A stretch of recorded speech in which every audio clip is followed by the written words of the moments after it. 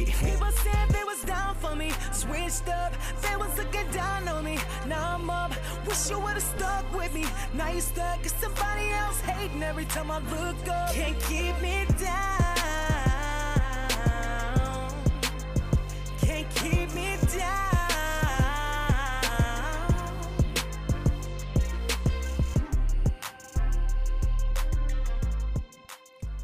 What up, though? It's your man Tariq Ahad back for another episode of Wild Loud with Tariq, the most unapologetic podcast in the game. And y'all already know what time it is. We about to turn it up on you niggas like my part coming. Hey, I got two wonderful guests in the building, and I'm gonna just go ahead. My man, you been here. You know what I mean? So we just go ahead. We gonna let you go last. My man. Introduce yourself, my brother. Well, I'm your brother Jahleel. The streets know me. No, just kidding. Brother Jah, that's what they. My background is really a lot of community work, working with the young people. One of the big organizations that I've worked with in the city is Detroit Summer, and they collaborated with a lot of the other local groups working with youth from all different backgrounds with Detroit Future. So I've worked with for the Capuchin Soup Kitchen and the Grace Lee. James and Grace Lee Boggs School, working on the after-school program, but my heart and my home is, of course, in the Nation of Islam, a part of our larger Muslim Ummah. And, you know, I told my brother when we talked yesterday, I said, I know how to keep it deen and keep it gangster, too, at the same time. Got to. We have zero time for the fuckery. So go ahead, man. Who are you, brother? I'm look at my camera. How you doing, camera? No, this your man, Big Fresh Man, back in my man's podcast. I had to come through. I told him like he needs some balance, man. This shit get out of hand. And so, hey, your big brother normally got to come through and just give you like a little small talk, like, you know what, man, just relax. Listen. You need some balance. You are a Muslim. Alhamdulillah. You know much gangster shit we probably done been into. At the end of the day, you know, we do gotta answer for something. So absolutely. And see, you one of the only niggas that can check me. You know what I'm saying? Like a lot of real shit. Like you know what I'm saying? I done been through so much shit and then done so much shit. Like a lot of niggas, I ain't trying to hear what you got to say. Like, you know what I mean? Like you cut it to me raw, I beat you the fuck up, bro. Who the fuck is you talking to? You know what I'm saying? But you already know I'm gonna bend my ear. I'm gonna listen. You know what I'm saying? Because I'm not gonna come at you. I'm not gonna come at you on in a way that I wouldn't want somebody to come at me. Plus, I'm not gonna come at you in a way where I want to beat my ass. You know what I'm saying? Right. You feel me? Listen, because it's like, you know, I ain't want to, you know what I'm saying. But it gets to a point where you just got to be like, all right, you know what I'm saying? All right, we just really need to rewind. And special reminder is the fact that I know for a fact you got a broad. Yeah. You have a very broad audience. Right. Which is good. Right. But at the same time, you do have a lot of Muslim support. Right. And absolutely. We do need to be reminded that it is coming into Ramadan. Absolutely. And that's what it was when you cut into me like, yeah, my nigga, you wildin'. And Ramadan is coming. Like I love the show. You know what I'm saying? You doing good. But you wildin' the fuck out. And, you know, Ramadan is coming. I was like, say less. And here we are. It's a special time. And here we are. So listen, we about to jump into it with Brother Jahleel, right? My brother Jah. Wonderful to meet you, brother. I'm so glad you're here. I've been waiting for somebody from the NOI to, you know, come across these mics and bless the podcast. Yes, sir. For you know, because, you know, I'm you know, Sunni Islam, but I like you say, my audience is broad. You know what I'm saying? So I got everybody listening, you know what I'm saying? And I got, you know, a lot of sisters who was like interested in the Nation of Islam. So I really just want to use this opportunity to partake some information on the people who don't know about the NOI, because if you're not in it, if you're not in the Muslim circle, you may not know, and some people just need to fucking know. Absolutely. You know what I'm saying? So let us know, what is the Nation of Islam and how did it begin? So the history on this side is that our founder, Master Fard Muhammad, he made himself known in this great city of Detroit in July 1930. Prior to that, he had been coming and traveling in and out of the United States for almost 20 years. And we are still uncovering some of the places that he went while he was here, while he was doing his travels. At the time when he was here, he did not make himself known as such. He came under a different name, Professor Ford. Different names that his identity was not known as Master Fard until long after he was gone. Right. And so he met the Most Honorable Elijah Muhammad in 1931, September 22nd. So he was already here, but he didn't meet the Most Honorable Elijah Muhammad until the following year, September. And when he met him, actually, Mother Claire, may Allah be pleased, she went first, and she said she was the first one that went and told him about this man who was teaching. Right. And when they went and heard him, she was the first one who stood up at the time. And when he went, and at the end of our meetings, you shake the hand of the student minister or whoever's speaking. And when he went up to do his acceptance, he shook the hand of Master Fard Muhammad, and he told him that he knew who he was, that he was the one, that he saw him as the one who was promised to come and deliver our people from the condition that they were in. And he asked him the question, Master Fard Muhammad asked the Honorable Elijah Muhammad, who else knows this but you? And this is based upon his yearning and desire. The Poole family, Elijah Poole was his name at that time. Right. They have deep roots in Georgia. In the city that he is born in, I was blessed to visit we have a Footsteps of Elijah tour. Most say Saundersville, but he was actually not born in Saundersville, Georgia. There's another city, it's called Deep Step. And at that time, you actually had to take a boat because the tide would come in and you couldn't drive. So they had to take a boat into that part of town. His grandfather was a preacher, and his father was a preacher. And the steeple now to the church, they covered it up, but it used to, on the top of the steeple was a crescent that we found, that those who were researching found out when they were doing this research and studying the family line of the Most Honorable Elijah Muhammad. And so those deep roots, he had witnessed the lynching. He witnessed the lynching right before his family left and came to Detroit. He had witnessed the lynching of a man, and his family left right after that. And so that's the early stages. Master Fard Muhammad came, many say selling silks, but he was actually selling more than that, fine raiment, suits and things. This was a conversation. He was having a conversation piece. And so when he made contact with our people, he said that this is from your brother from the East.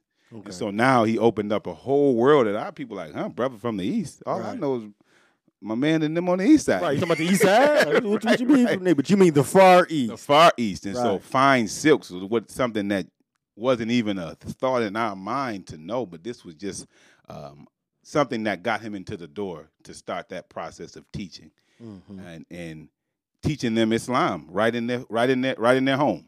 Right in their home. And so that's the early days. So from he sat and taught with the Most High Elijah Muhammad 3.5 years, and during that time they had given 25,000 holy names in the city of Detroit. Okay. And so now when you go around and you find Shabazz, Shaheed, all of these Muslim, and they don't even know where their name came from. And they're like, huh? And they're like, well, that's a Muslim name, Malik. Your name Malik, Malik. He's like, huh? No, my name Malik. My daddy gave me that. But this is a far-reaching history that we have. It's so rich. And so that's just the early phase in those days, and even the early days of the establishment of Muhammad University. They came after those early followers for educating and taking their children out of the public school. And the Muslims literally fought the police in Detroit because they said that they were contributing to the delinquency of minors. And they tried to come. They sent Child Protective Service to take the believers' children, and we fight with those who fight with us. Absolutely. And the Muslims knew how to throw them hands. So when they put that work in, if you see the pictures, you can look at the pictures from Detroit Free Press.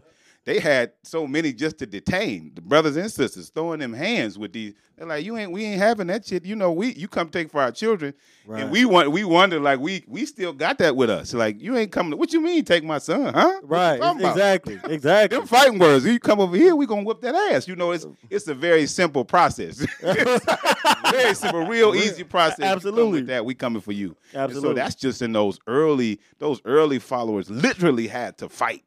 To say Assalamu alaikum. That's right. To say my name is brother this and brother that, brother Malik, Shahid, Abdul. All of these things that we sometimes take for granted now because we can do it with ease. Right. So freely. right. And so that's just those are those early days of just in that period of him teaching the Most Honorable Elijah Muhammad and them responding in the way that they did and coming to Islam in the way that they did, how it was introduced to the early followers at that time. Okay, man. Listen, this is beautiful, right? So Master Fard Muhammad teaches Elijah Muhammad for, you said 3.5 years? 3.5 years, yes, sir. 3.5 years. Then Elijah Muhammad the Honorable Elijah Muhammad goes on to propagate the faith, right? Absolutely. But we're talking about a man who only had a 4th grade education. Very important. You know what I'm saying? Very important. Dropped out of school in the 4th grade, and look what he went on to create. Absolutely. Something that's still lasting to this day. At their height, they said they was making like $500 million a year. And you talking about black jobs for black people feeding black families. Yes, sir. I don't know of anybody in the history of this country, black, who's ever done that. It ain't none. And that, you know what I'm saying? Like not collectively. Real talk. Absolutely. You got a couple niggas here and there. You know what I'm saying? Right. Right. And that's a good point that we need to speak on. And because of that, you can look at the condition of our community. And I was just talking with my man today because I'm working on some projects, and I'm like, I could have we was talking about like working jobs and all that shit that we do, and I'm like, I need to utilize my resources, right? I know a lot of people, you know what I'm saying? So a lot of times it's not about getting money out of them. It's like resourcing them, like absolutely using them, right? Mm-hmm. And so collectively, that's what we did after Reconstruction. You know what I'm saying? That's what we did leading up to Jim Crow. Yes. You know what I'm saying? That's what we did even after Jim Crow came. And then we always find a way to maneuver our ways to rehabilitate our conditions, right? Until the last, let's say, 30, 40 years, right? When they really just dropped the bomb with drugs and and once they found a way to, you know what I'm saying, disrupt the family, which we already know the family is the most, because any type of financial success comes from stabilization of family. Absolutely. That's cannot 100%. have no type of success collectively without the stabilization of family, because a family household, that's what that creates your wealth, and that create community wealth. Yes, and that's the wealth base. Yeah, that's the wealth base. So what I'm saying is that what happened was that they found opportunists, and they found ways to infiltrate and ways to divide and conquer us and things like that. So looking back on that now, like, and look what happened with the whole because what happened with the whole disruption between the Muslims, right? Mm-hmm. You know, but we can go back to the Malcolm and Elijah thing, but that was bubbling before even Malcolm. But you know we're gonna get into that. I'm making this point as far as the disruption of when you making that point as far as financial, like of what they did financially. Mm-hmm. But the thing is that we consistently, like so many of us, allow them, and we know who them is, right, to come in and manipulate us for the ways that will destroy what we build collectively.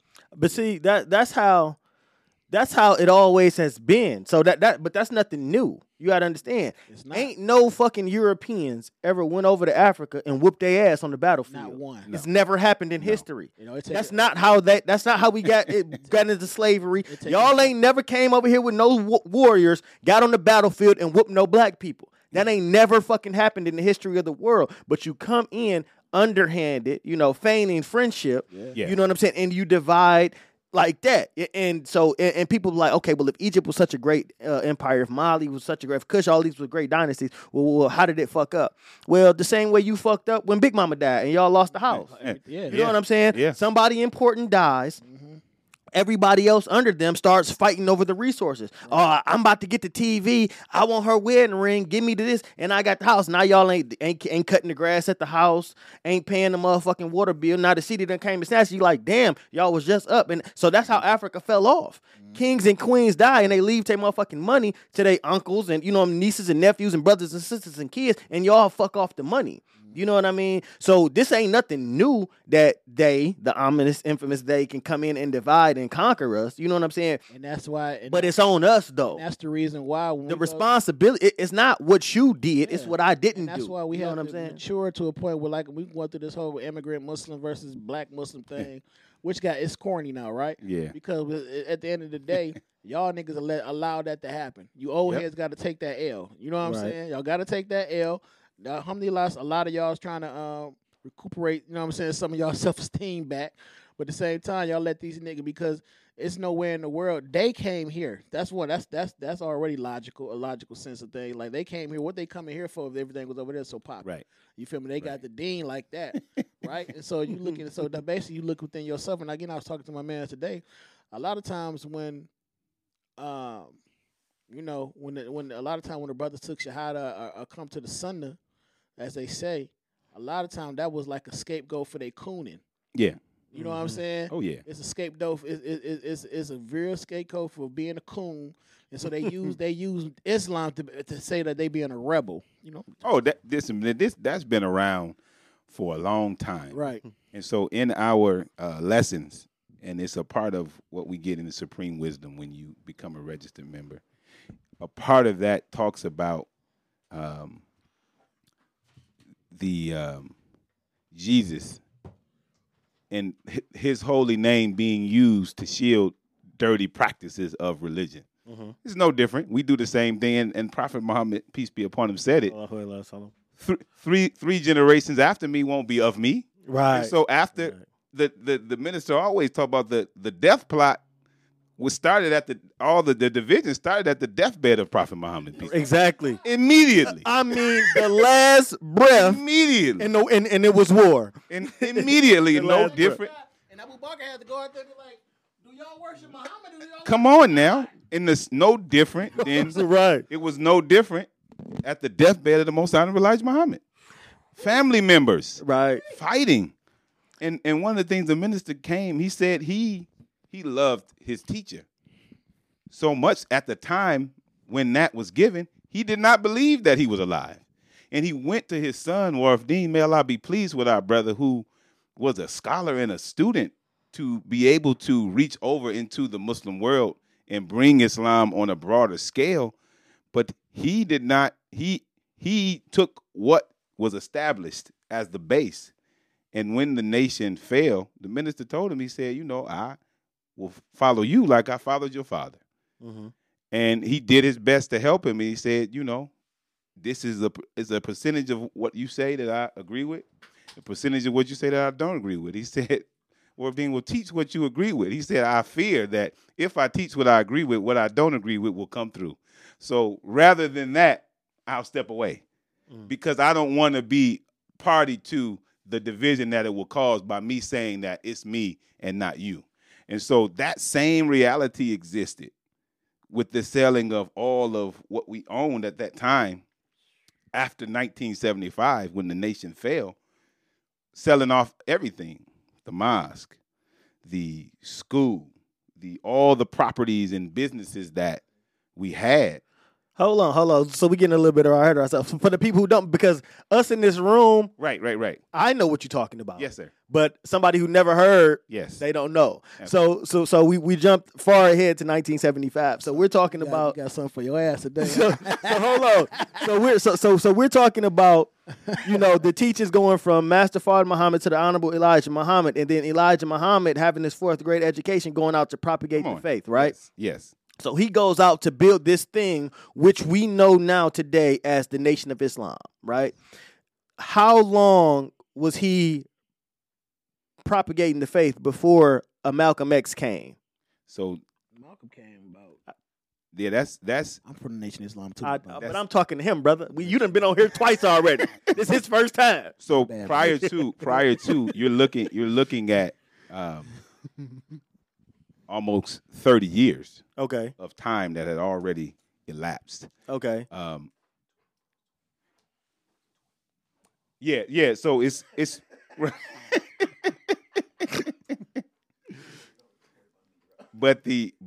I say that's why I say almost. But Right. Approximately. during the full time the Honorable Elijah Muhammad was present, Mm-hmm. he made his departure in 1975, the day before Savior's Day.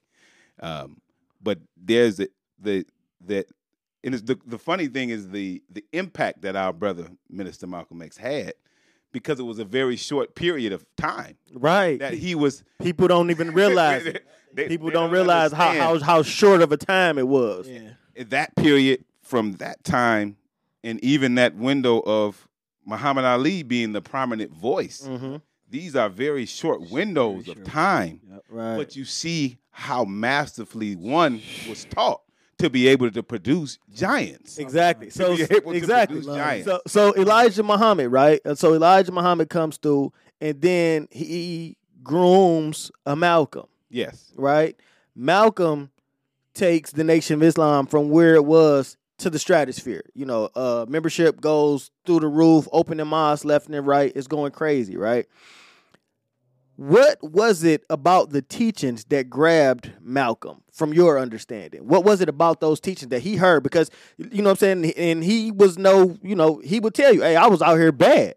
Yeah. But before this got a hold of me, not I got a hold of it, before these teachings got a hold of me, I was the worst of the worst. So what was it about those teachings that Elijah Muhammad blessed him with that made him like, hey, this is the direction I need to take my life? You got to include his brothers, though. Absolutely. Absolutely. His brothers were very pivotal in his even coming to Islam, Okay. because his older brother was already in the nation by the time he got to prison. Mm-hmm. So while Malcolm was scheming and dreaming, his brothers were already touched by Islam already.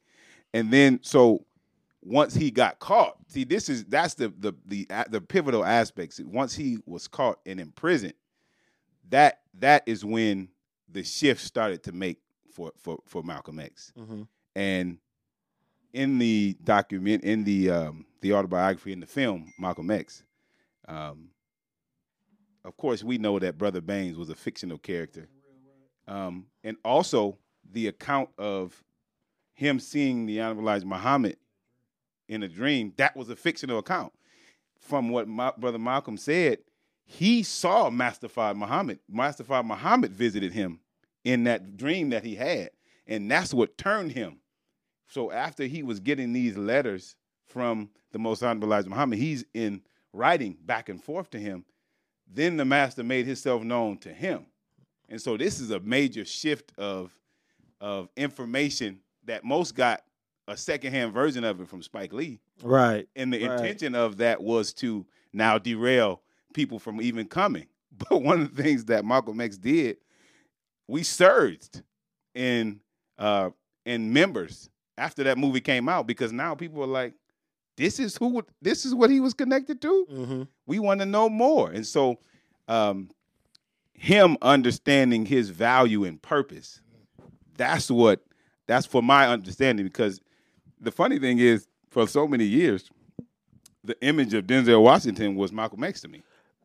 That's a lot of people's reality. We did not. To this day, a lot of people. So- That's a lot of people's reality. Wild. They It's will pick crazy. out that fucking picture from the movie and be like, oh, that's Malcolm X. Yeah, and so For real. because it wasn't a whole lot of pictures that we had. Right. Growing up. Yeah, It's about to after the movie came. Until after the movie. He had Right. posters all up. Remember, Exactly. It's a reemergence of Right. it. Yes. because It was just the picture with the X. It Yeah. was all black and it had an Then X. you start getting the black and white pictures Yeah. and stuff like that. Yeah. Next thing you know, you get But none of that was until the movie came. No, exactly. It was not. When we talk about 89, it wasn't none of that shit when we was growing up in middle school, you know what I'm saying? Elementary school. No, they have Public Enemy did a lot of his speeches. Yes. And then you got to actually have a visual image, it was Denzel. And then after the movie came out, then it was everywhere. A research. They was everywhere. The actual X's on Nikes. You know what I'm saying? color photos of this man. Even the video footage now started to become more prominent. Right. After that, and so now you have,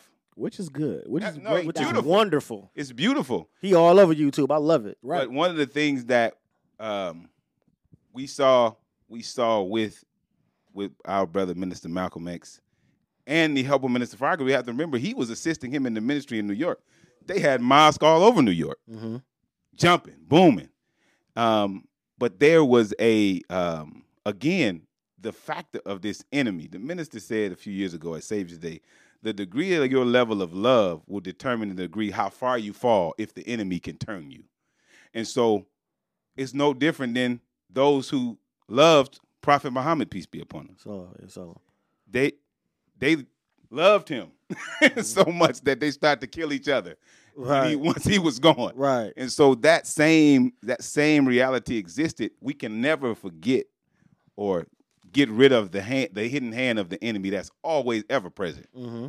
Rather it be us that's like them or them being present just because we think it's beneficial for them to be around. So that's a big aspect of what contributes to that turning factor. But what I see to back to the question is that I believe that he found purpose in his life once he made contact with the Nation of Islam, and once he saw it, and it was raised when he was given the value that he was given, being raised in that is what drew him. And same is what drew Muhammad Ali.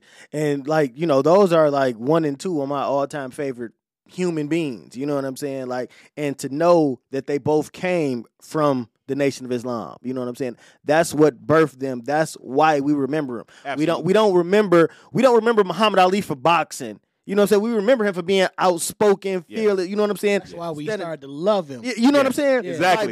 Exactly. He's ingrained in our heart because of that. This motherfucker stood up against the United States government. Like, no, y'all ain't. You know what I'm saying? No, fuck this boxing ring, bro. You know what I'm saying? Yes. Like, this is what it is about. And so when you have a people that's that selfless, because I tell people all the time, Martin Luther King was 26 years old when he took over the NAACP. 26 years old with the PhD. He was already doctor. Mm-hmm. You think they didn't offer him a bag to shut the fuck up? Come on. You didn't think they offered him some gangster shit? Come on. You think they didn't offer this man millions of dollars Just picture how gangster MLK had to be to say, "No, I'm cool, bro." You're talking about millions of dollars in the '60s. They was offering him. They could have bought him, and he stood his ground. I'm The straight. What's so dope about that is the fact that once he got to a point of maturity, he opened himself up more so to the revolution, right? Absolutely. So, of course. And so while they say Malcolm was alhamdulillah, we just had our Malcolm X event last week. We got to jump into that, but alhamdulillah, they say Malcolm was, which we know is a billion% lie. He was not going soft. Actually, he was getting harder because he said, "I'm not about to fight you, white." He's like, "I'm not about to sit and fight, go back and forth with you. I'm gonna tell your people on you." You know what I'm saying? Right. I'm gonna tell your people on you why they over there rectifying their affairs and trying to get their stuff together. I'm building a case at the United Nations. Exactly. I'm building the damn case on the world stage about what y'all so motherfuckers over here doing. And he mean going soft. He went around the world, right? Absolutely. As a diplomat with no money, with no, you know what I'm saying, with nothing but Allah subhanahu wa ta'ala and his sister Ella. Mm-hmm. You know what I'm saying? And he did that on the whim of Allah subhanahu wa ta'ala. That's how important that is to tell that story. Also, to make that known, right? It's the fact that we're going back to Martin. Like Martin, once he got to an age, he like, oh, okay, they want me to sell out. Oh, they trying to say I'm a sellout. Remember, he was public enemy number one. You can't be public enemy number one. Right, exactly. You can't be public enemy number one. You can't be public enemy number one and a sellout at the same time. Not at all. You cannot. Malcolm was never public enemy number one. Right. So and they were and that's the whole, with all of the conversations over the years that have happened around our brother Minister Malcolm, how so funny it is to me is how easily we will claim him. It's easy to claim him when he's dead. Mm-hmm. That's easy as hell. Oh my God! Come on, man. It's easy to claim a man in the cool, as the Honorable Elijah Muhammad said. It's easy to follow a man in the cool of the night. If we didn't have the Panthers, because hindsight is 20/20. Exactly. I say all the time. I say, listen, a lot of y'all grandparents was bitch ass niggas. Listen, straight the fuck up. Come on now. They couldn't stand Martin Luther King while he was out because they had a good job at Chrysler or something, and they're like, man, you better shut up upsetting these white people. Working at Coca-Cola. You know what I'm saying? You working at Pepsi or something, and he talking about I can't catch the bus to work tomorrow. Is this nigga crazy? Ooh, when he started.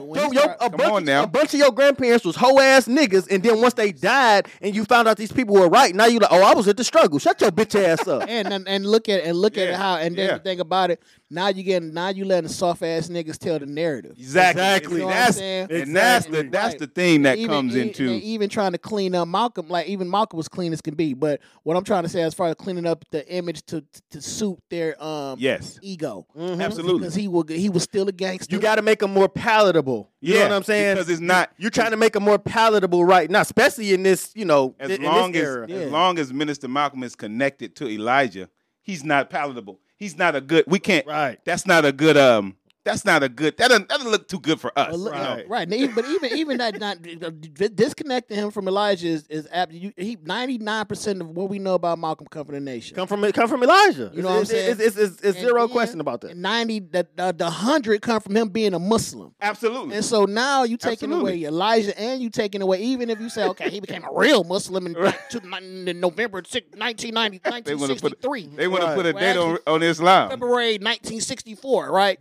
All right, whatever. That's the dumbest shit. But at the same time, right, it's the fact that, okay, now you got Marxism and you got all these people who don't believe in God. Mm-hmm.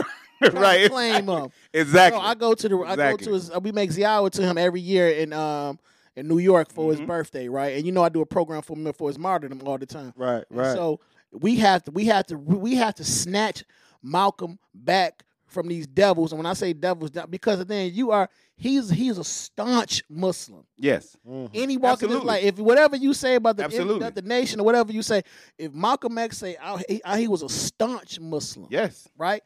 So you cannot put things that he would be in disagreement with and try to make it right, like doing seances to him, right, and giving libations. Name a liquor after. Yeah, you know what I'm saying? Really goofy. Yeah, for real. Like I done seen this. I saw it too. I'm like, you got a rum name after Malcolm X, bro. He probably was one of the cleanest leaders that we ever had in our lifetime in history. To the point where when they did his autopsy, they said these are some of he had organs like a racehorse because he was still following the dietary law of the Nation of Islam. And in fact, if you study the history and they know that the enemy know, COINTELPRO is very aware. And it's open now. You can see it. It's all open. He was making Google that.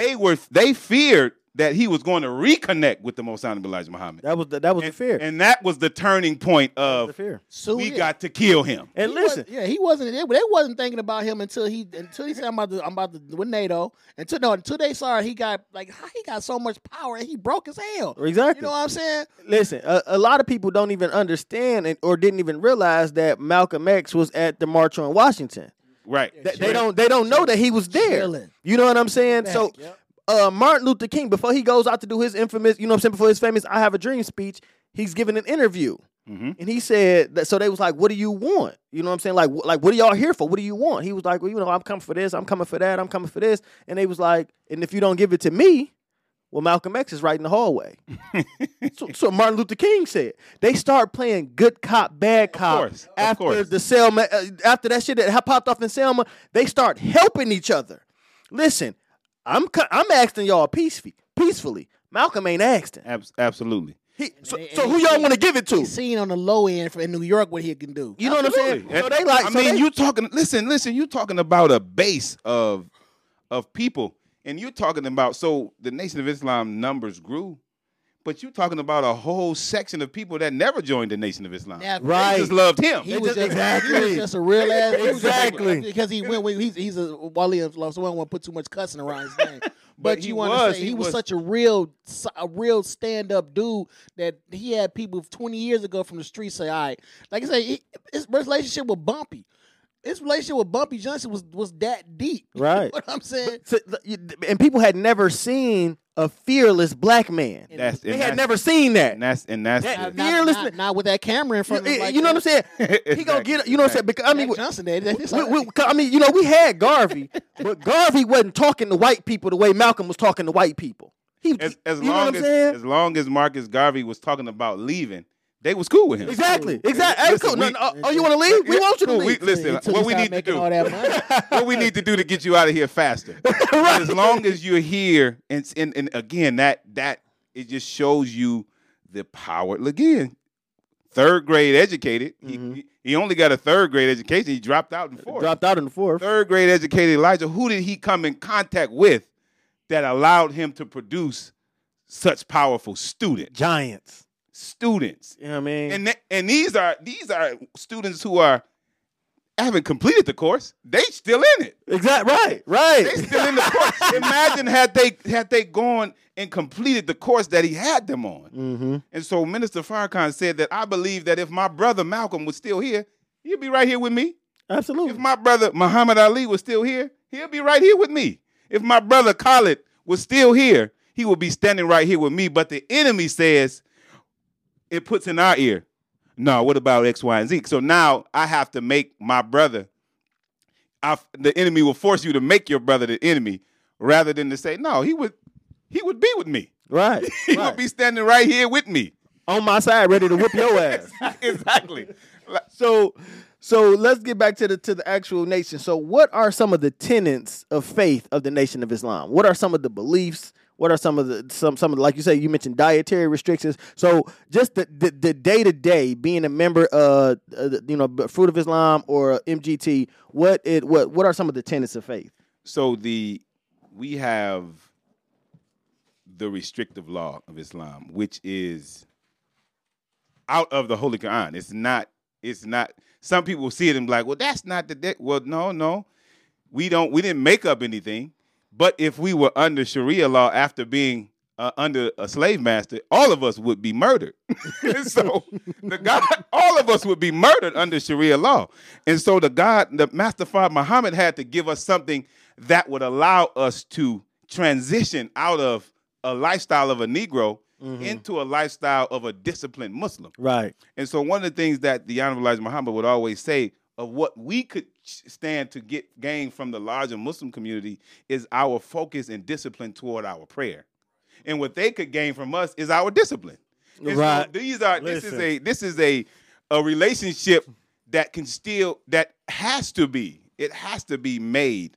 And so the restrictive law are those things that govern the lifestyle of a Muslim. Mm-hmm. And so the dietary law is not that, this is put on you to say, something gonna happen to you, but it will, based upon your following it or not, because it's the food that will keep us here, and it'll take us away. Absolutely. So the dietary law is not, somebody standing over you, well you do have something that you eating that, brother, right. You have, but right. It is a disciplinary action that we take on in striving to eat one meal a day. That's one of them.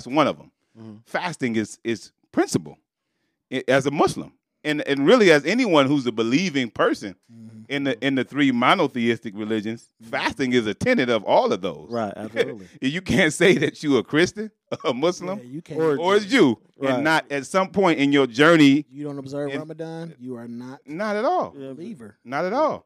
And the Muslim will say, I'm observing the fast. No, we need you to participate in the fast because we got a lot of fast observers. Yeah. I see you over there fasting, my brother.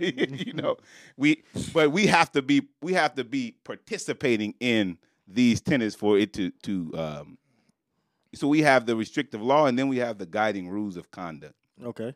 One of those is no lying. Because it demeans character. Mm-hmm.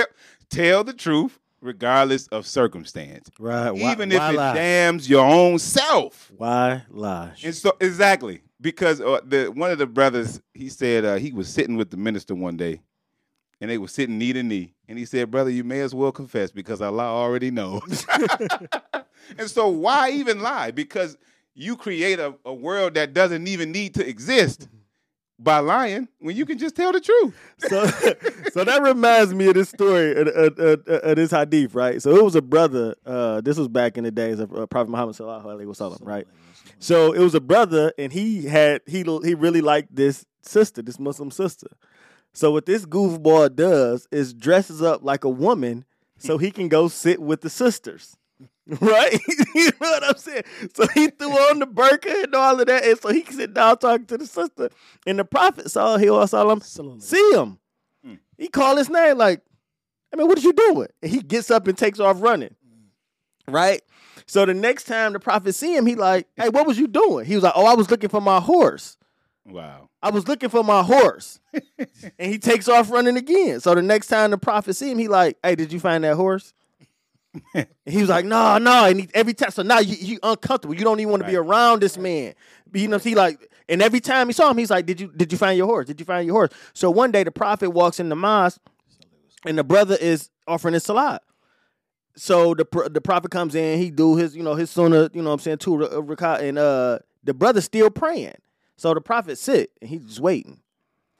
And he yells out, make your prayer as long as you want. I'll be here when you're done. You know what I'm saying? Like, because you trying to wait me out. You can recite the whole Quran. I'm gonna be here when you through. So when he finally gets done, he was like, hey, did you find your horse? And he said, wallahi, I have never lost my horse. Like, I was lying. You know what I'm saying? But like that's you know what I'm saying? Like, that's how uncomfortable lying to somebody can make you. Because you uncomfortable in you lying. Now you have to keep it up. Exactly. Because now you create a reality that did not have to exist if you just told the truth. And the minister said because his mother, a Caribbean black woman, he said she was deep black too. But he said she made him to love truth because she would beat him for what he did and then beat him for the lie that he told. Mm-hmm. Because he said if you lie, then you'll steal. And then you'll lie to cover up what you stole. And then if you steal and you lie, you'll kill. So it's a road that'll get you. It's a continuous road. He said there's no need. He said that he told her it's no need for you to lie on anybody because the truth about everybody is bad enough. and so wow. For that to be a guiding rule of conduct, I'm gonna have to write that down. It's a guide. These are rules. So those things guide our life. It's not a law that it's the natural law that Allah will put on you that you'll run back into for lying. You'll bring it right on back around. That's why it's so much better to not talk it. And once you get older, you know what I'm saying. That's when, alhamdulillah, that you will be blessed with that certain type of wisdom to stay out of shit. Absolutely, you know what I'm saying? Absolutely. Because you can lead to certain conversation that would be, let's say, frivolous. You know what I'm saying? Where it would be it's not a fact that it could be comfortable, it can be whatever. But once you talk too much, you know what I'm saying? When you talk too much, it would naturally lead to you talking about shit that you probably don't need. You don't need to be talking about somebody you need to be talking about. Absolutely. But see, the thing is, once I realized that I was a person that people actually paid attention to when I talk, I realized I was responsible for what comes out of my mouth. Absolutely. Because people, whether I want people to or not, people listen to me. Bro, you don't understand. So now I know I can't just be saying no bullshit. Absolutely. I can't just be saying anything because somebody is listening to me. And you're going to be held accountable for that. Absolutely. And so that on that note, that's why it's so that pivotal moment in history when the instruction came to Brother Malcolm, the Honorable Elijah Muhammad asked his ministers, just be quiet on this matter. Because now you're such a figurehead that whether you are thinking about it or not, people are looking to say what he about to say about it. Absolutely. Absolutely. And the wisdom in that was like, it wasn't the fact that you was wrong. The wisdom in it was like, we are trying to establish something. Right? It's so key. You know what I'm saying? And he didn't say nothing that was wrong. Right. He was absolutely right. He was absolutely right. It was just in the wrong time and the place to say it. In the context, but the thing about it, he was, now that I'm in my 40s, you think you 38, 37, 38 years old, that you were old head, but you're not.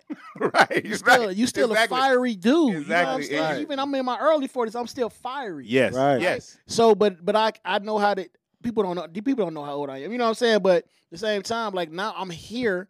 I know how I can't react. Yes, the way I did when I was 30. Absolutely. You know Absolutely. what I'm saying? And you learning and to get chided, even like we said, like to get chided by somebody, oh, you don't understand what I'm dealing with. It's that same thing as being a child with a mentor. Right. You ain't gonna listen. You ain't listening every time they tell you something, you know.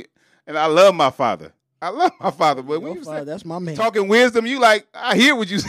His pops, bro. And so But I'm gonna go out here and bump my head anyway. You know what I mean? And that's how it be. I was blessed to learn and study from my other siblings, but everything he said wasn't, Right. like, come on, man.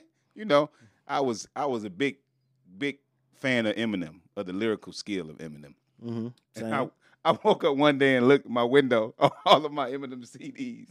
He had broke them. He broke all of them up.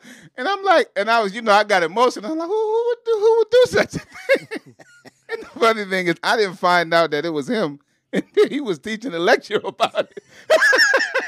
I'm sitting in the crowd like, that was you? Eyes watering up, but hold on. So why did he break the CD? Because he's white. It was no.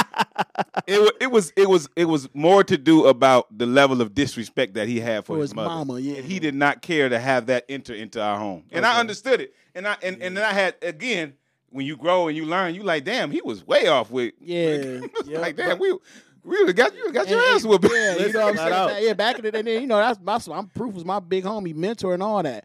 But at the same time, you like, now I'm older, I'm like, damn, that nigga talk.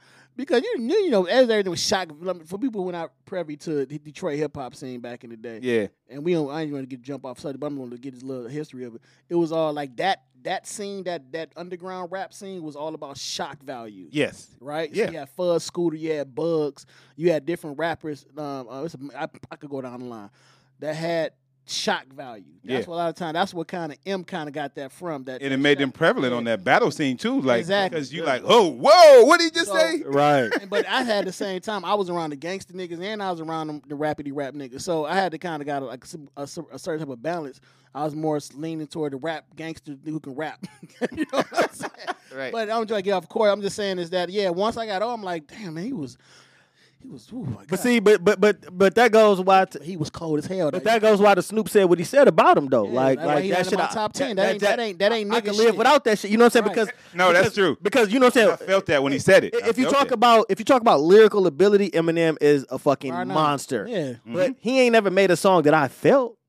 Right. You know what I'm saying? Like I ain't never was like, nigga, I'm feeling like nigga, I felt keep your head up. I felt, you know what I'm saying, Dear Mama. Right. Nigga, I could turn Dear Mama on right now, nigga, and damn near start crying. Like, You know what I'm saying? Hold your head. When like, hold nigga, your head, I'm you know what I'm saying? Hold your head. I wonder if heaven got a ghetto. Like, nigga, I feel this shit. You know what I'm saying? I ain't never felt the Eminem shit, but I was a super fan too. Yeah, he got a couple songs. So that but again, it speaks to the wisdom. Name that one get. after we get off the air, nigga. I'm gonna give you time to think. Nigga, you ain't never felt none of that shit.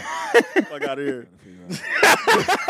We gotta go through the. Wait a minute. What did I feel? He low key kind of racist, but it's okay. For sure. I think maybe one was like Mockingbird. When he was talking about. I like Mockingbird. Right. I swear I didn't like it because of the melody. I don't even think I was feeling it, but I understood where he was. Collapse definitely. I ain't gonna. Okay. That the verse he had. Okay. So I will give you till I collapse. All right. Give you till I collapse. But we getting off the subject. Goddamn. But all that to say that the value of the morality and principality of our Islam. That was one of the things that I had to understand from my father. He's giving me this lesson. I need you to understand this, son. To be able to bring this level of disrespect to the house, like if I allow you to, then this may become a prevalent thing. Yeah. And so I was like, okay, understood. Yeah, I think once you get older, you know what I'm saying. Like you can now we see, but that goes for people who. Basically trying to submit to a law. Well, that's one. Yes. And one thing about submitting to a law, regardless of your vices, is that you would be given certain what's that word? The visions. Yes. That the average person will get. Believers and Muslims is two different. You know what I'm saying? They're not two different things. A believer is a level of being a Muslim. You know what I'm saying? Yes. And then you got the Mukmin and Muqsin. You know what I'm saying? Different things like that. So it's levels to that. So you can be a Muslim all day, but at the same time, like again, once you get a certain level of like he said, when you are, and that man, and you know me most of my life. You know what I'm saying? Before before my parents left the nation, but you know. I talk some shit. You know, I can go a wild dude, but now I'm like, damn, stuff I want to say now, I can't say it because when like I be chilling, I be in my mode because I suffer from depression, like real depression, like diagnosed it. So sometimes I can be spazzing on it. You know what I'm saying? And so then I get to a point I be thinking like, people come up to me like, man, we need like when people tell you they need you. Like when people literally tell me out their mouth, man, we need you, and you look up to me, and like people could pull me to the side, give me long ass lectures about how they look up to me. Sometimes I'd be like, why? You know what I'm saying? But other side, I'd be like, damn. Because because we have to, and that's one of the beautiful things about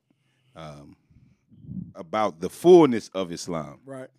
When we come into the fullness of Islam, it is for us. It's freedom, justice, and equality. Mm-hmm. You have to be able to be yourself and be a Muslim, and not this manufactured version of what a Muslim is supposed to be. So you should have been here for the last episode when I be talking about these niggas be getting these accents and shit. Yeah, come on, man. Bro, you niggas learned a couple swords, and now you sound like Ali and them from fucking Pakistan. Well, it's right there. It's right there in the Holy Quran. You did not argue until knowledge came to you. Oh, now you got something to say. But you were just a Negro last week. So now you read the Quran halfway a little bit during Ramadan, and now you come out and Islam is not the come on, man, cut it out. So listen, the nation is probably the most disciplined organizations I have ever seen in my life. Right, I ain't never seen it, and so and you did mention the discipline. So every time I see the brothers is suited and booted, clean cut, clean shaven. I ain't never seen, you know what I'm saying, heard whole bunch of cussing. I ain't never seen motherfuckers, hitting the blunt.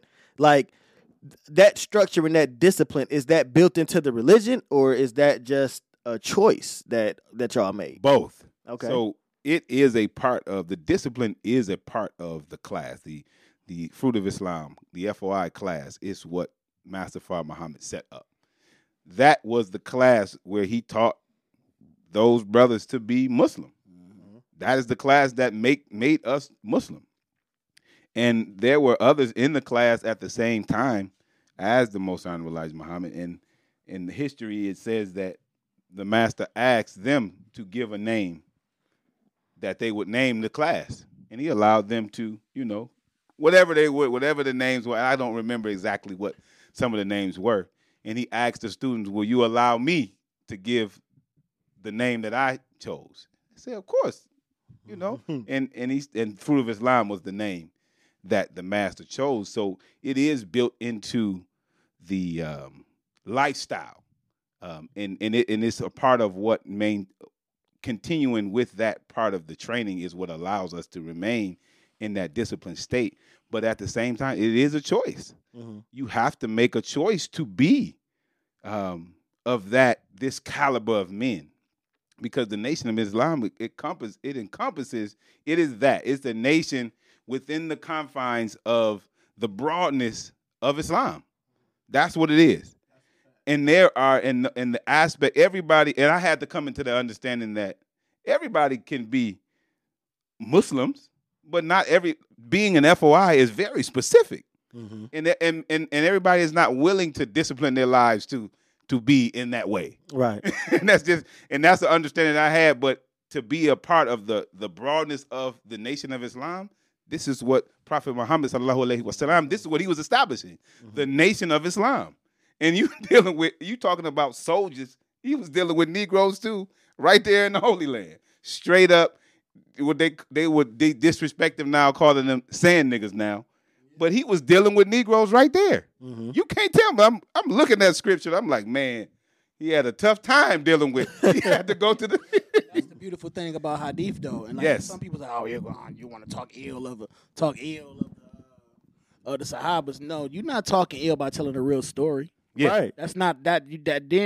No, you. How can you give context with hiding things? Yes. You know what I'm saying? And so when you get to that point, when you go back to the Sahabas and stuff like that, Sahabas wasn't deities, so they was not perfect. You know what I'm saying? It's no way in God's green earth where we can have 70,000 sayings and hadiths and stuff like that without them having real human being problems. Don't say nigga, bro. Yeah. Real human being problems, like Yeah. dealing with sex, Absolutely. dealing with Come on, man. Gambling, drinking, homosexuality, all that stuff, everything. right? Not wanting to pray. They was all of that and shit. it was always done. And this is one thing you got to go back, and that's one thing we got to touch on.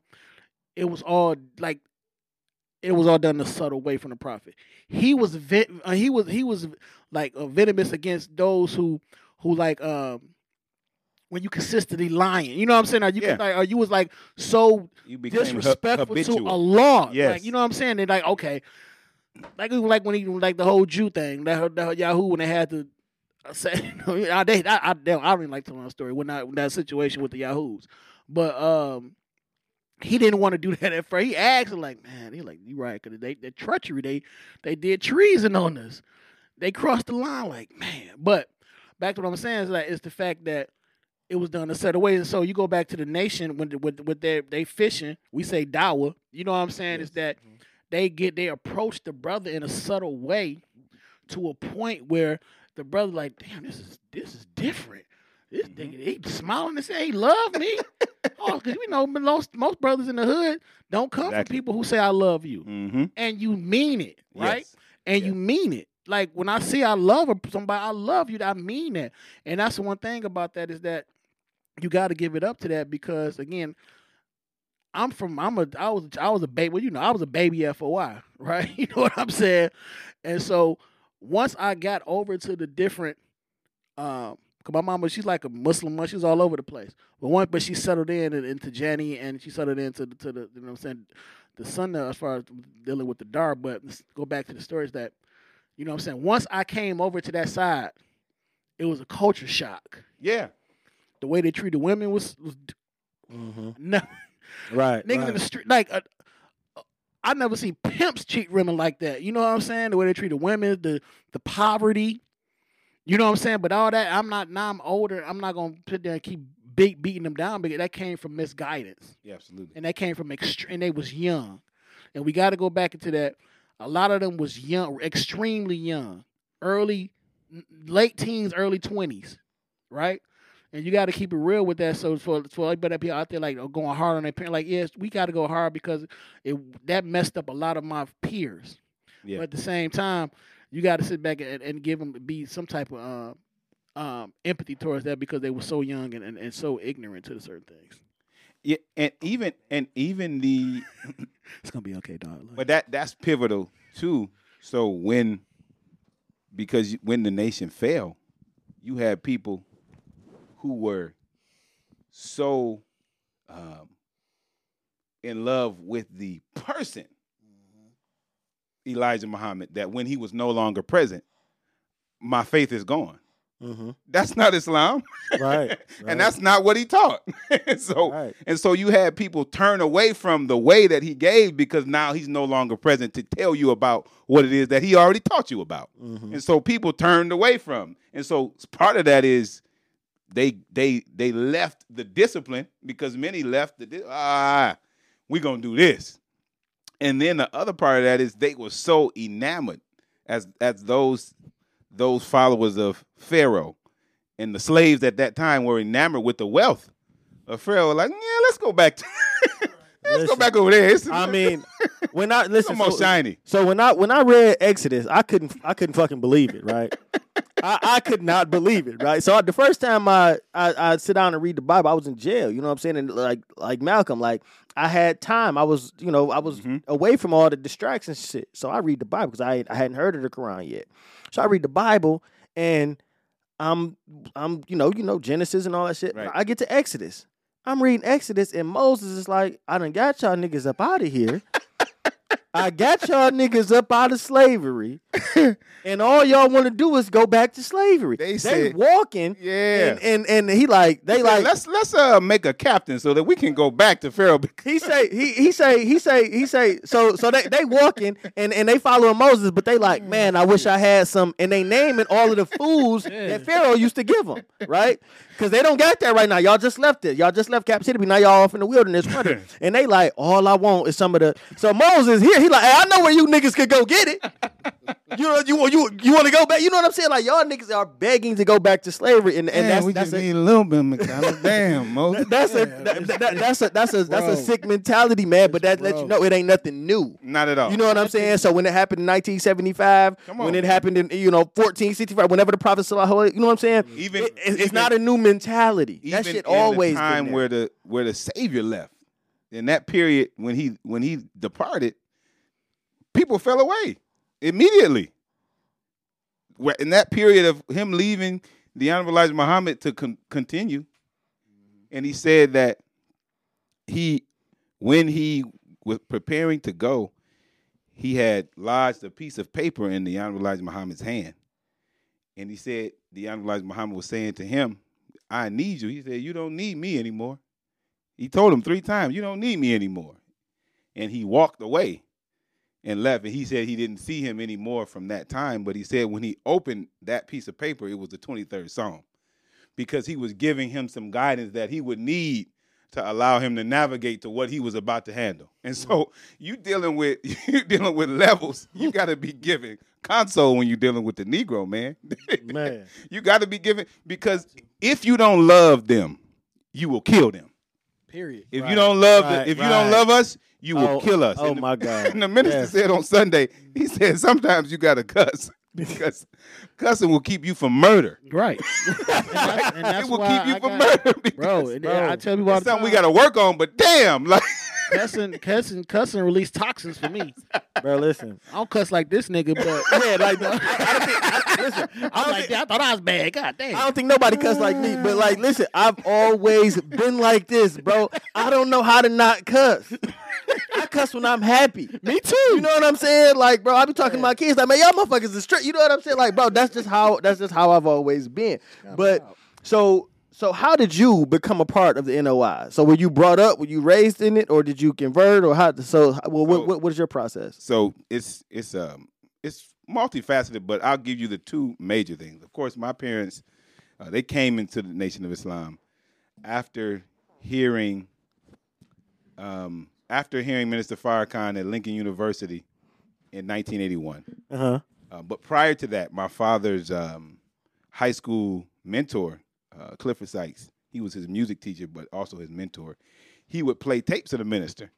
And he said when he ended up taking my parents off to school to Lincoln in his car. And he made them listen to the minister's tapes all the way on the drive up. And so by the time the minister was making his tours to the colleges, it's 1981, during the rebuild, they heard the minister and they came in later that year. And then two siblings, well, 3 before me, and then I was born in 1987. And so this is all during that period of rebuilding, all in that period of leading up to the monumental 1995 the Million Man March. These are very pivotal aspects of my upbringing. But at a certain point, I had to have the desire for this for myself. Right. And that didn't come until it was right after I made a decision like, yeah, I'm gonna get registered, and then right after that, was unbeknownst to me, it was already happening. Right after that is when my parents separated and divorced. One of the biggest trials in my life.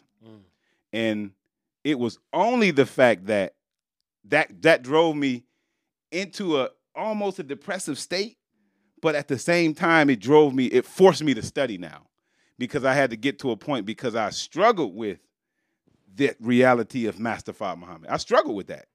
And that's something that, and I always tell people, that's something that you come into being a follower, because it's not overnight, and helping me to see and understand is what gave me my driving force to say, yeah, this is the life for me, and I'm going to continue on this path, and this is what I desire for my children, and so that was my bringing. So my parents raised me to be Muslim, and just being, I think my walk in particular being like the sole Muslim almost damn near everywhere I went. When I was once I left Muhammad University, it was my first experience in a public school. It was public school, but it still had a level of discipline. I went to Malcolm X Academy, and that was at the time under under the Clifford Watson. And if you knew that brother, he was a hard man, but he was a beautiful man. But he was hard. He didn't play. When it came to the education of black children, that was something that he never played with. And he literally had to fight just to get that school open, because his desire was to have an all-boys school for education. And the public school system did not allow it. And so what they had to do is finesse it where they could do it once they were inside of the school, where you had all-boys classes, all-girl classes. So by the time I got there, it was mixed. So this is my first experience being in a classroom with girls. I'm like, oh, this is some different type of shit. Like, wait a minute. Wait a minute. This is what people experience on a daily basis. You just gonna sit me next to Tasha? Like, what the fuck? She looking like that too? But the crazy thing is, not the crazy thing, but Allah really had his hand on me, because even though my desire was to engage in a lot of the frivolities that I saw my peers, he didn't allow me. Frivolities, that's a great word. Man, listen. Only somebody in the nation gonna say it like that. Listen. When you talking about sin, like you see them doing stuff, you like, damn, I want to get into some foolishness like that. Right. Not to say that you like, I'm plotting and scheming to sin, but the nature of yourself to say, damn, she's beautiful, because this is your first experience. Damn, she's fine. Woo. But literally, the experience that I had, it did not allow me to engage to a certain point. And here come that knocking on, and I'm like, damn, all right, time to go. I just drop me off at home, man. Drop me off at home, and I thank Allah that I was able to. And it's not an easy thing, but Allah allowed me to be able to go this far to give a testimony to say I was able to save myself for my wife. I thank Allah for that, because it was not an easy task. And I'm telling people, like, I ain't telling you this. I ain't saying that I had girlfriends. I was trying, and at a certain point, they was like, you just too much of a good dude. Over, it's a friend zone. Listen. I'm sorry to hear that. Not as sorry as I felt at the time. Not as sorry as I felt at the time. I regret something. Listen, I'm like, you put listen, you know how you landed on nice, and you like it's about to happen. Right, it's about to go down. Allah was like, nah, bro. Hey, but you should. That's something, and that as a Muslim who didn't have to cut that type of strap that you had, you're an exception. You should be proud of that. Absolutely. And that's a story that should be told to because think about it, a lot come with underage sexuality. Yeah. You know what I'm saying? A lot come with that. Bruh. Over and hypersexual. A lot of trauma and a lot of you can't trust people. Yeah. You know what I'm saying? You're always looking over your shoulder. And there's a lot of niggas that's dead right now because of that. Right. To this, I'm pretty sure somebody right now in Detroit about to die over a girl. You know what I'm saying? Absolutely. Niggas gonna kill and die over girls before any other reason. For any other reason. For real. Not today. But that speaks to the work. And that's the thing. That was a very specified work of the Nation of Islam, is dealing with because now we post traumatic slavery. Right. We post traumatic slavery. So listen, we're dealing with these aspects of human life. So listen, because this is going to overlap into the same question. But so, what are your thoughts on people today being less religious than ever? Ooh, that's a good one. So because this is gonna feed into the conversation we're having about sex and all that. Because we live in a super. You're hard pressed to find a handful of religious people in 2022. Now it's just up. Everybody doing what the fuck ever. Right. So what are your thoughts you know, on if it's on, up, on then that? it's stuck. Stuck. Don't get too stuck, my guy. But I think this is the changing of understanding. We're at a very pivotal point of the changing of understanding, because religion, as many of them as institutions, have failed.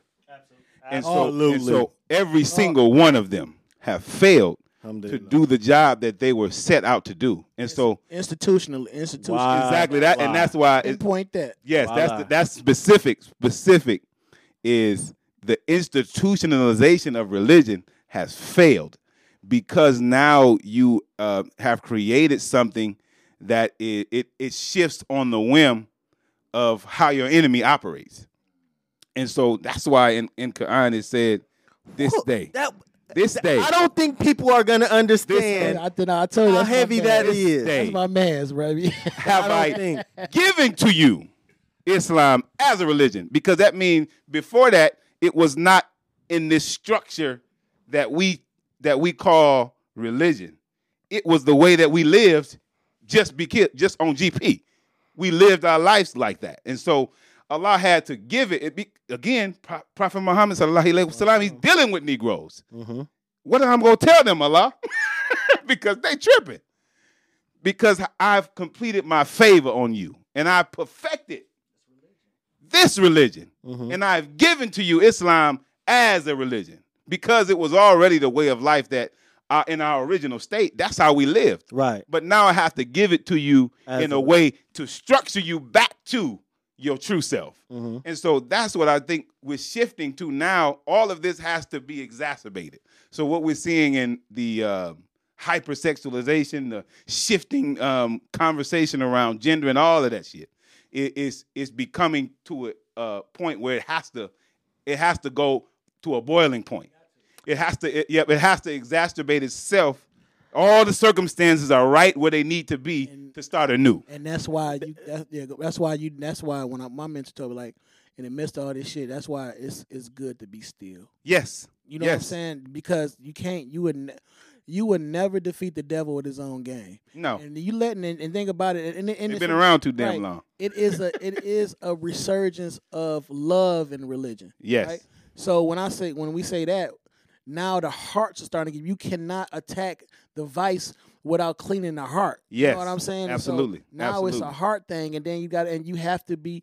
You have to stand on what you stand on. If you ain't for that, you not for it. I don't have to agree with you, LBC, HA, I don't have to agree with you. I'm not about to sit and say I hope everybody die and somebody come kill you. Right. You know what I'm exactly. saying? I can stand on. I ain't not agree with. You know what I'm saying? And I think that's what when we get to these conversations, the religion did not fail nobody. Absolutely. What failed them was the people was manipulation. Yes. And the people and absolute power, absolutely corrupting those who shouldn't have that type of voice. Yes, absolutely. So I totally agree. I 100% agree. And I tell this to motherfuckers all the time. Like, I fear how far left we're gonna have to go before the switch is flipped. Yeah. You know what I'm saying? Because you can't. It's not just exponential. It can't go on forever. Exactly. So how far do we have to go before we fall off the cliff? I'm just fearing what that last step looked like. Like, God, because it's up right now. Yeah, no. So what do the last step got to look like before it's the motherfucker be like, all right, yeah, we fucked up. We need to, because we're not going to be able to start over. We're going to have to start over. Yeah, you ain't going to be able to go back. It's just going to have to. Right. It's no going back. It's going to be a total dismantle of everything, and then we're going to have to build anew. You know what I'm saying? Like he did in the Bible. I'm gonna have to. The flood is gonna come. No, and see, and that you know what I'm saying. But think about it. And think about with scripture. Think about what the message is. That the Rasulullah laws, which is Prophet Muhammad was the final seal of the Rasulullah laws, right? But Noah, you know what I'm saying? Noah, he had when he came with it. Dawood, Isa alayhi salam, Yahya. They came. You know what I'm saying? They came with and it came. What happened was that they thought at that time the world was ending. You know what I'm saying? Right. For real. Right. He was right, telling them like, right. no, the Like- world as you see it is ending. Absolutely. Right? You know what I'm saying? Because and then only ones that's going to be protected, even if they die in the midst of that, the ones that's going to be protected when on Yom Kippur is the ones that believed and believed. Yes. Period. You know what I'm saying? And Absolutely. so the believers will always be saved, regardless of their background, regardless of the vices. If you are making effort like with the killer, the 99 killer, you know what I'm saying, the killer of the 100, whatever, he was saved because he was striving. You know, he made it to Jannah. Or he was promised Jannah because he was striving in the midst of him knocking off the people who kept saying they can't save him. He like, okay, he got to the final person, or he was saved, and he died in that process because he was seeking out Allah, right? So at the end of the day, the believers are going to be saved. So that's the believer, people who truly believe, no matter what you're going through, and you do have to strive to be a better human being, is that you are going to be protected. Yes. Right? And once you believe in that, even in the process of you dying in the case, you know, inshallah, may Allah give us all longevity, you know what I'm saying, to watch our children grow. But even that process is that you are guaranteed success. Yes. So sometimes you got to, bro. If you sit here and argue with everybody that's acting a damn fool, you ain't got no time for yourself. Not at all. Not at all. Definitely ain't got no time for your kids. You know what I'm saying? Or your wife. Oh man, all these gays, gay. Oh my God, look at these niggas in the street. Look at this bombing and over here bombing. You don't, bro. These people are dead. Some people just are who they are. Yeah. You know what I'm saying? And it again, when he talking about this, but this is one of the big aspects of what the Honorable Elijah Muhammad was given, is that the majority of that book, Bible, only a portion of it is history. The rest of it was to come. Right, prophecy. And so prophecy, which still had not taken place yet, of what we looking like, well, no, that already happened. Nah, not yet. You know, He was in the process. You talking about, this is a again, scripture is a script. Many different people can play the role of this one and that one. It's now you have to be able to find these characteristics. And the Honorable Elijah Muhammad said that if Allah blesses you to live long enough, you'll see Moses walking around again. You said you'll see Noah walking around again, because they represent character traits of people who Allah has to bring to rectify other aspects so that His will is perfected. And so, like you said, believers, oh, you who believe, it's what it calls on. The movement is way more, and yes, the movement is talked about way more than just the Muslim. It's always revert back to the movement. You know what I'm saying? And so that's what that goes to the point where being a pessimist and being optimistic. Yeah, you can look at it at a point and be like, oh man, it's just shot to hell. Or you can like, you know what I'm saying? Humans doing human things. You know what I'm saying? And once you open Pandora's box, the hardest thing in the world to do is close. Only Allah gonna be able to close it. You know what I'm saying? So you guys just had a Savior's Day. Yes, sir. Just had a Savior's Day. So I'm sick I ain't get to go, man. That's crazy. No, I forgot. He didn't tell me, bro. Man, I'm sick I ain't get to go, man. Week and a half before that. And listen, I definitely got to be at the next Malcolm X joint. We all go to New York. But so break down. So how was the Savior's Day, man? Like, what was it? So talk to me about, like, get.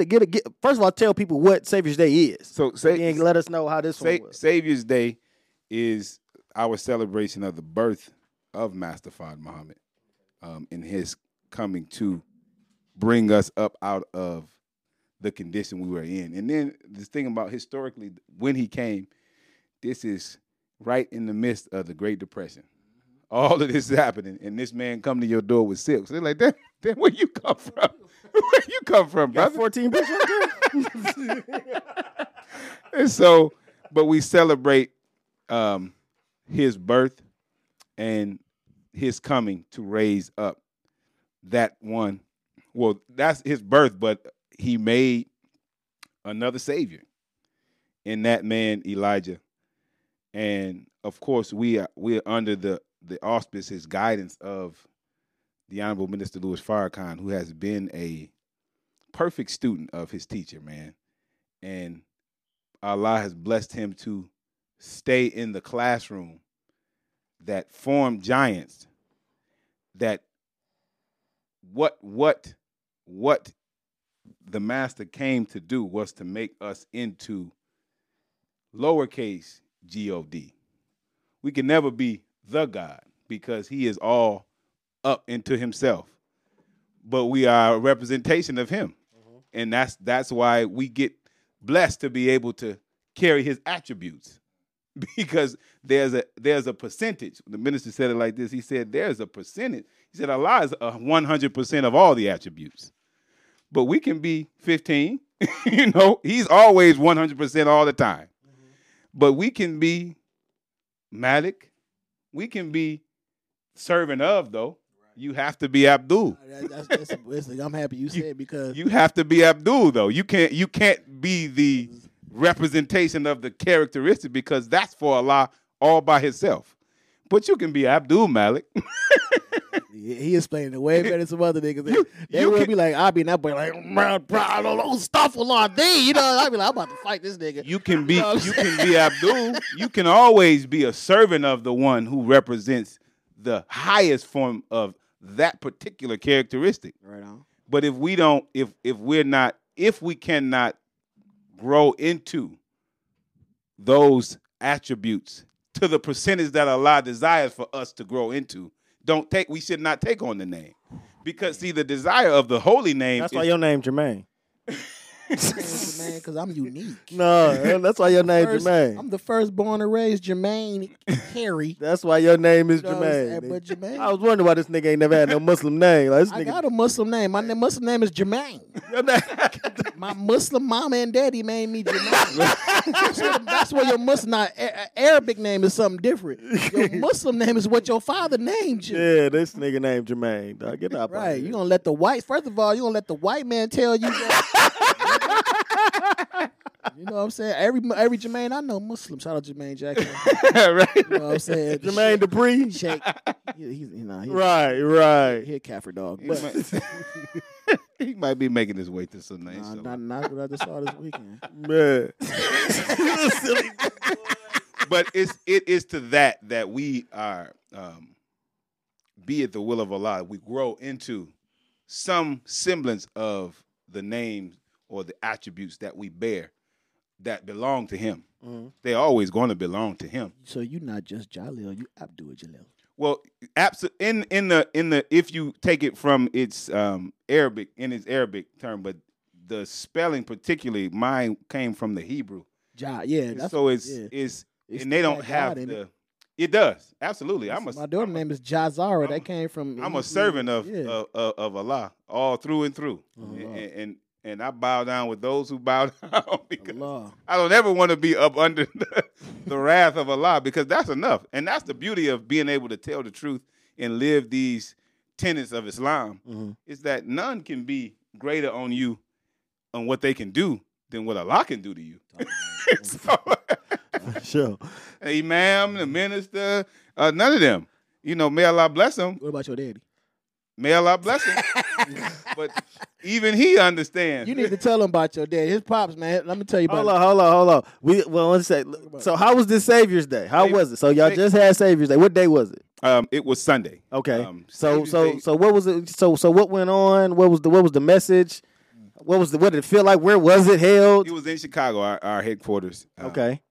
And history on that is the Honorable Elijah Muhammad went to Chicago after being chased out of Detroit by his own family members trying to kill him.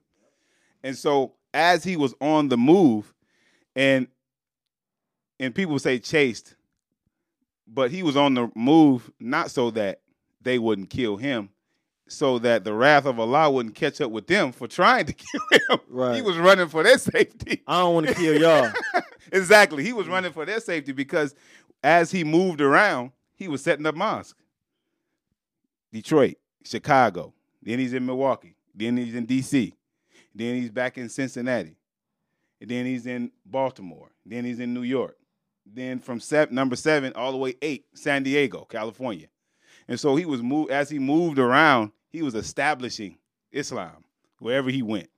And so Savior's Day is held in our headquarters. It was at Mosque Mariam in Chicago. And it was beautiful just to be among the believing family after 2 years of COVID. Right. Last year we stayed home and we had a full virtual Savior's Day. And the stipulations were just different this year because of all of the mandates that are happening in Cook County. Mm-hmm. They allowed us to gather on the religious, that loophole that allows us to gather. So we were able to gather on just the grounds of Mosque Mariam. So there was a tent we had set up in the school and in the mosque and the masala downstairs. Yeah, because when I went, it used to be Kobo, but now it's TCF. So I'm talking about a whole arena full of people. So think about that from 2020. We had TCF, the last major event that happened before they shut the world down. Mm-hmm. Few weeks later, TCF is a hospital now. An actual that's wild. Hospital. Yep. Then 2 years, we are allowed to gather in our headquarters to celebrate Savior's Day. And his message was the swan song. And everybody, people, it's the last minister's last. And he said, oh, man, it ain't going to be no swan song like that for me. He said, I'm singing your song. Because he said, we can't play with this. We can't play with our Islam as though it's a game. Because you'll be singing your own song, which is death. And so the minister really gave a large aspect to our principles of Islam and the road that he's taken to put him in where he is and where Allah desires for him to be right now. But he also told us and warned us, as he has been, that he cannot sit by silently as America goes to war. He dealt with that. He said, I can deal with that Ukraine in 5 minutes. He said, I don't even got to waste a whole lot of time on that. But they, at the height of the war in Vietnam, they could not allow the Honorable Elijah Muhammad to continue talking and speaking, and that's when he was arrested. Will it happen the same way? We don't know. But as the minister said, Allah keeps his options open. So however he desires for things to go down, but he was putting us at ease to calm us to say, don't worry, this is all meant to be. And it has to happen the way it has to happen. And so it was really a blessing, man, just to be among the body of believers, man. That's always something that I'm always happy. And whatever body of Muslim that I'm blessed to be in, it's a blessing because those 2 years of just being in that way, it did something to your spirit, man. And that level of detachment is something that we didn't know, and it's something that we may have to experience again because the rise of Islam in its form that we've just talking about does not allow for the foolishness that's happening right now. And when Islam takes its rightful place in the world, this enemy is not going to be okay with that. and at some point, they're going to have the desire, and they will try to ban Islam in America. And so we have to be prepared for that reality. I believe it. In the way that they can do it, but know that the victory is already guaranteed for us. We know that. So continue to do what y'all doing, devil, enemy. Yeah. But Allah is going to do what he does, and Allah is the best planner. That's right. So Farrakhan is 88 years old. Yes, sir. 88 years old. Who is next in line, not just for the NOI, but for black people in general? Because he's really all the fuck we got. Like, I don't know. Ain't nobody listening to Jesse Jackson. You know what I'm saying? Like, yeah. So who is it that we have that we can all collectively, of course we're talking about a leader for y'all, you know what I'm saying? But for black people in general. Well, as the minister said, you can't get another me. It ain't no another me. but we have a council, and now it is that we. And that we is very important and very specific because the Quran talks about that we, that anytime that we are gathered with Allah, that is the authority that remains. Yes, we have a council that will deliberate those things, but he said it would be unjust of Allah to keep him around until he becomes decrepit in his state. Right on, yeah. And now he doesn't even hold the same light in our eyes as he used to. So Allah has to take him and do whatever he does to him or for him. But he said there's no replacement or another him. And it should never absolutely not. It should never be that way. It's we now. It has to be the we, and the true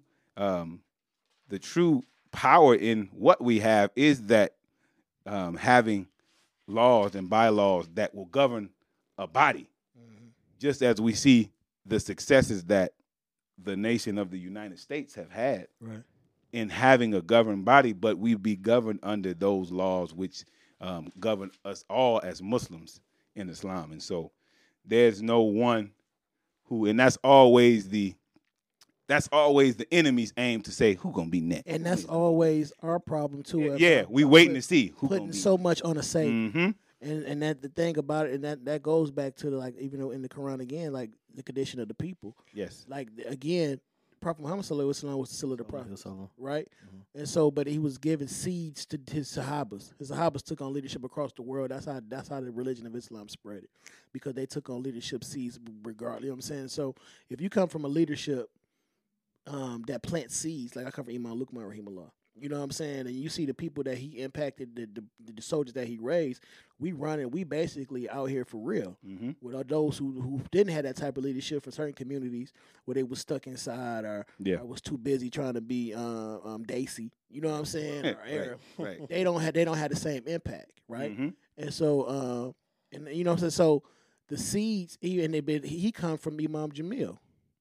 Right? May Allah preserve him. He come from Imam Jamil. And then you got to look at yourself. You Jahleel. Then you younger. I didn't even know you. I thought you about 3 or 4 years younger than me. Look at yourself, but you a leader in yourself, right? A respected person. Praise national. Allah. Yes, sir. Worldwide. You know what I'm saying? But look where you come from. Absolutely. Look at your pops. Right?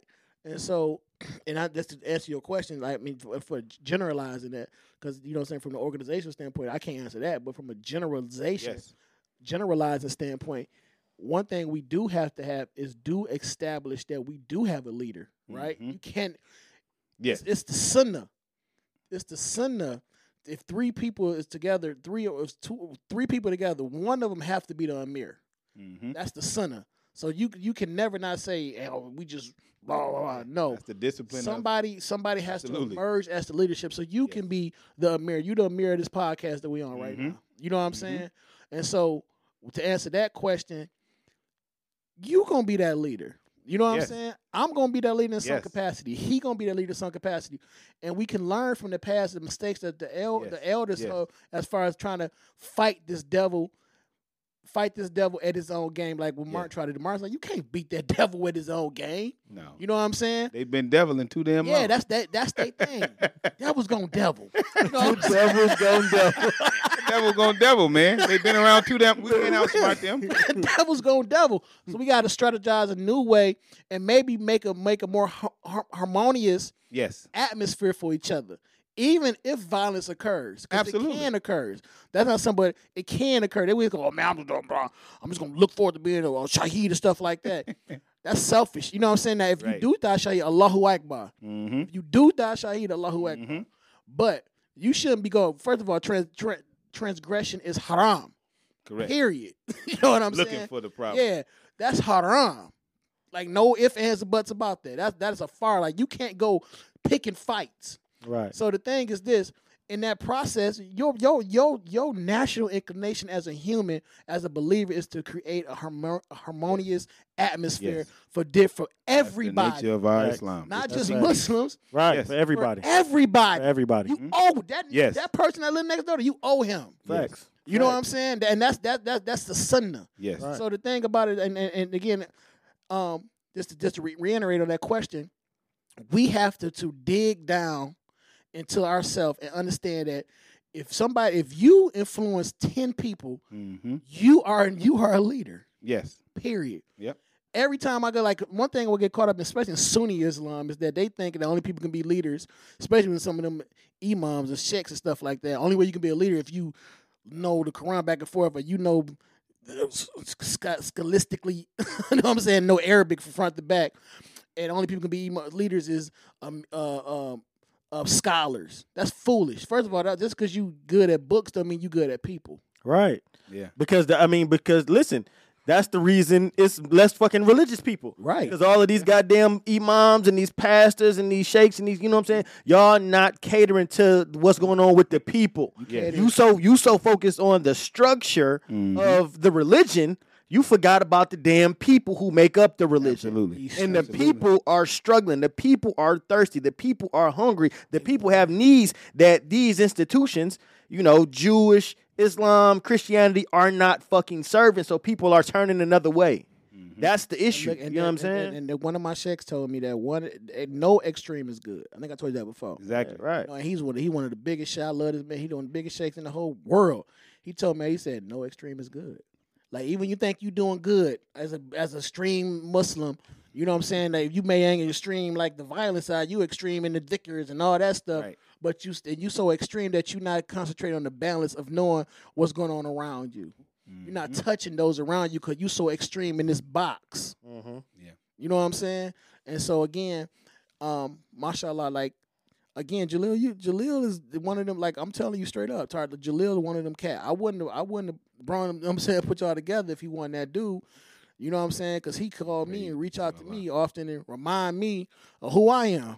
Praise be. You know what I'm saying? And randomly. And that's the key. Because look at, like you said, like the Elijah Muhammad wasn't of these educated ones. Right. He in all intents and purposes would be considered ummi because he didn't have he was unlearned. None of the scholars of the world say, "Oh, we're gonna come and teach you al-Islam." No, no. He was given. We have to not only look at him, but we got to study the one who brought it to him. And who is he that he was able to teach a third grade educated to build a nation that has been around nearly 100 years now? Right. And so that is a very specific part.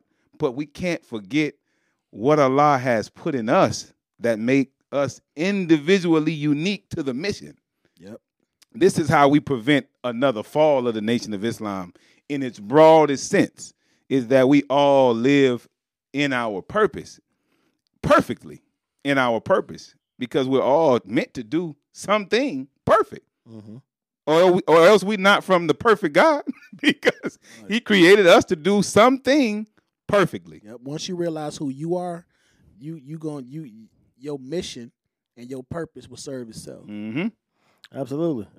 And it won't be work. It won't It won't be work. That's how you know you're living in your purpose, when it don't feel like work. And the minister, he mentioned on that too. He said death is easy when you've lived your purpose. Absolutely. When you lived your purpose, absolutely. Why I gotta be tripping about? I'm not. I'm really good. live. All right, I'm good. Y'all tripping about it. I'm straight. You know, I've already made my mind. I've done my work and I've completed my mission, and that's the final one. Make one with my Lord, and I'm returned to Allah. All praises to Allah. That's the gift. And one of the beautiful. I know we got to roll up. I know you got to roll in a second, but one of the beautiful reminders, even though it's painful. You know what I'm saying, was all the losses of these elders. Yes. Had. Yep. Particularly my mom always shot that out. Man, may Allah be I pleased. told my boy more like, yes. Your daddy.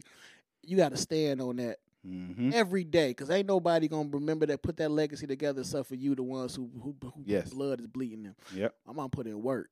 You know what I'm saying? Before you know what I'm saying? My mom put in work all over here. But she's, like I said, she sent a long text. She was like, I did my, you know what I'm saying? Even though she was kind of young, I was like, I did my job. I'm content with my demise. You know what I'm saying? And then all the time, one second she telling us she gonna walk again, do all this again. The next second all the while she dying. You know what I'm saying? But it's on Facebook a day before she, you know what I'm saying? A day before she died, she on Facebook shouting out her son on her birthday and shouting out my baby that was just born, all that stuff. The day before she died, right?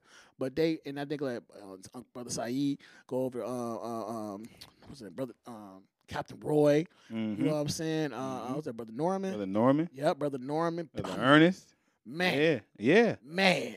And that's when I saw the cascading. Well, before that was when I called you and I said, "What your mom did, it's in you already." That's she was a uniter. Yeah. That was clear. Yeah, that's a fact. That she was a uniter. It was never no smoke with mama coming to the mosque and the name. Never. And she wasn't gonna have it any damn way. So, yep. But it was never that as she crisscrossed through these different organizations, yep, trying to connect us in our Islam. And so that's the beauty. Look at our brother Norman connecting us in our Islam, and a brother Roy. Imam Lukman did the same thing. Said right before he died. I will never forget that those brothers looked out for me, particularly. And a lot of people don't even know this story. When I used to go to Malcolm X, I had to catch that bus that go right past the masjid right there. Yeah. It was the Claremont bus. Yeah. I would get off. Sometimes I got off early, and I told them I was on my way to school, and they would always just give me the greetings. I'm like them, brother, because I would wear my bow tie to school. Right. Nothing but love and respect. Okay. And they would always just look out to make, and one of the brothers would be sentinel right out there until I made it to the corner to get on my next bus. But I thank Allah for the ummah in being able to look out. Detroit for me. Different. Yeah, we very different, man. And see, and that's what, and so I'm thinking about it too. So I'm gonna have to have both of y'all come back so we could just talk about the history of Islam in this city. Oh yes, sir. Because I've been all over this country, and it ain't nothing nothing close to the historical impact that Detroit and Islam has. Like for Muslims, it's nothing better. We could dig it. So I think I'm gonna have to. I think inshallah I'm gonna have both of y'all brothers back on, so we could just get into that aspect of it. Yes, sir. So before we get up out of here, though, let people know how they can reach you. Any of your programs that you're doing right now, any social media you want to shout out, I'll just give you that opportunity. So I'm on Instagram. I am Just Muhammad. You can find me on there. I'm putting some things together. I'm working with brother Carey Frazier. We had a podcast that we did for Savior's Day for 2020, but I'm looking to make some more connections with to broaden myself just in this, because I know the value that I have in being able to connect us to be one. Because if we don't see that value in our unity as Muslims first, nobody else will see the value in us as Muslims. So we Muslims, and we just happen to be black. Wallah. And we thank Allah for that, because that gives us our power. Come on. And our position. Come on. And I thank Allah for raising up that one and intervening in our affair. Allahu Akbar.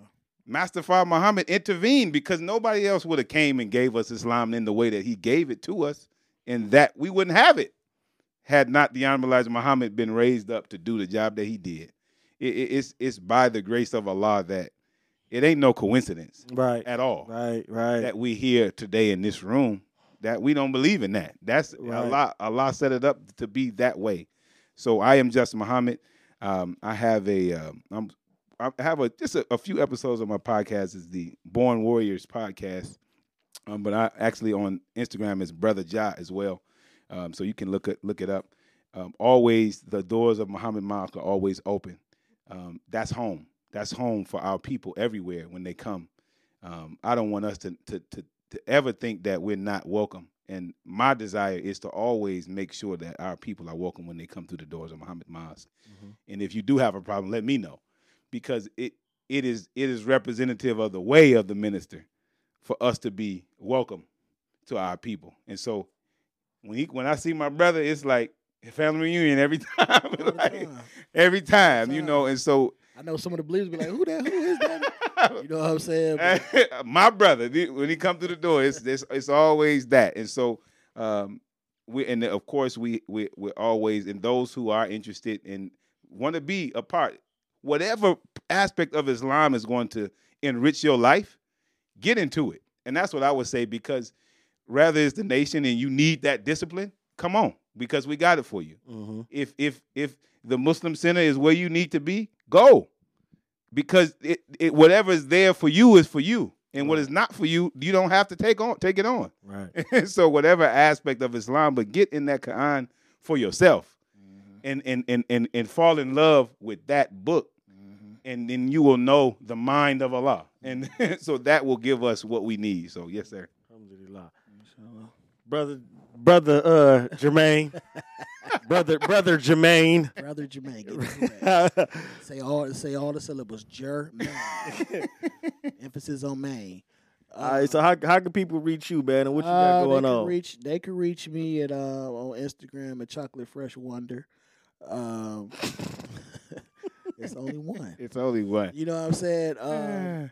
I'm on Facebook, but I'm blocked right now because, yeah, you know, you talk about those alphabet people too much, and I didn't say it real subtle. They said I was saying some hate stuff. Yeah, they'll get you. They block on Facebook. So you can go look at my some older episodes of Good Vibes with Good Brothers. It's on YouTube and also on Facebook. Coming up with some merch which about to pop off. Big Fresh Clothing, you know what I'm saying, and I'm about to do a podcast honoring my mom's business she had when we was kids, because that boy used to pop off. It used to be called Aisha's Coffee House. So be looking out for Aisha's Coffee House. It's gonna be a whole different type of vibe of podcasting. It's gonna be some good feelings, you know what I'm saying? And we're gonna die, but it's gonna be good feelings because we need a break from all this other rigmarole. You know what I'm saying? For sure, man. And like I say, I'm definitely gonna have y'all boys back on here, inshallah. It's been an honor and a pleasure, man. I mean, we gonna really get into it, man. This was so dope, and I got so much more that we didn't touch on that we could just. I mean, I know we can stay in here all night. You know what I'm saying? Going at it, and shit, we gonna get right back, and we gonna get into it. I love that. But with that, we gonna get up out of here right now. Peace. Assalamu alaikum, y'all. Assalamu alaikum. People said they was down for me, switched up, they was looking down on me. Now I'm up, wish you would've stuck with me. Now you stuck, cause somebody else hating every time I look up. Can't keep me down, can't keep me down.